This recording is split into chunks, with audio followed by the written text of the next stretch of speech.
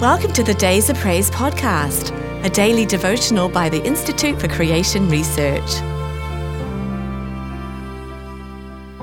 Not giving, but sowing. But this I say, he which sows sparingly shall reap also sparingly, and he which sows bountifully shall reap also bountifully. 2 Corinthians 9:6. As John Calvin pointed out long ago in expounding this key passage, we are not giving, but sowing when we contribute of our financial means to the work of the Lord, for it miraculously is considered by the Lord of the harvest as seed sown in the soil of the hearts of men. And it is a rule of the harvest that, other things being equal, the more seed planted, the more harvested. He who is deficient with his seed must necessarily anticipate a meager crop. Of course, a bountiful harvest presupposes not only an abundance of seed, but also good soil, properly prepared, watered, and cultivated.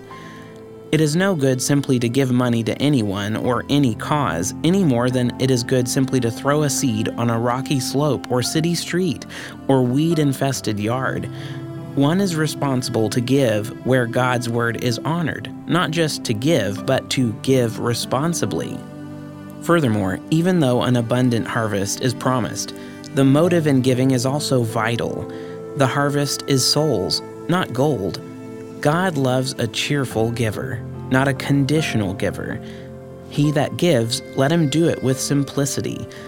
Often God does bring financial blessing to a Christian who has proved faithful in the grace of giving, but this is so he can give still more and thus lay up still more treasure in heaven.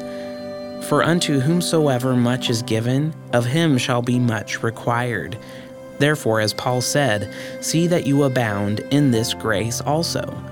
And as we give, we must never forget that Christ has given more. For you know the grace of our Lord Jesus Christ, that though he was rich, yet for your sakes he became poor.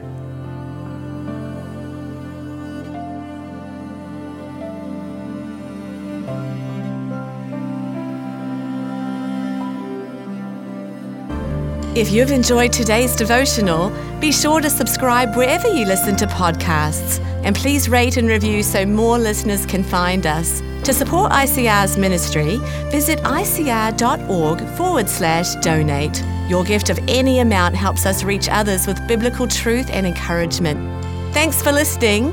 We hope you'll start each day with Days of Praise.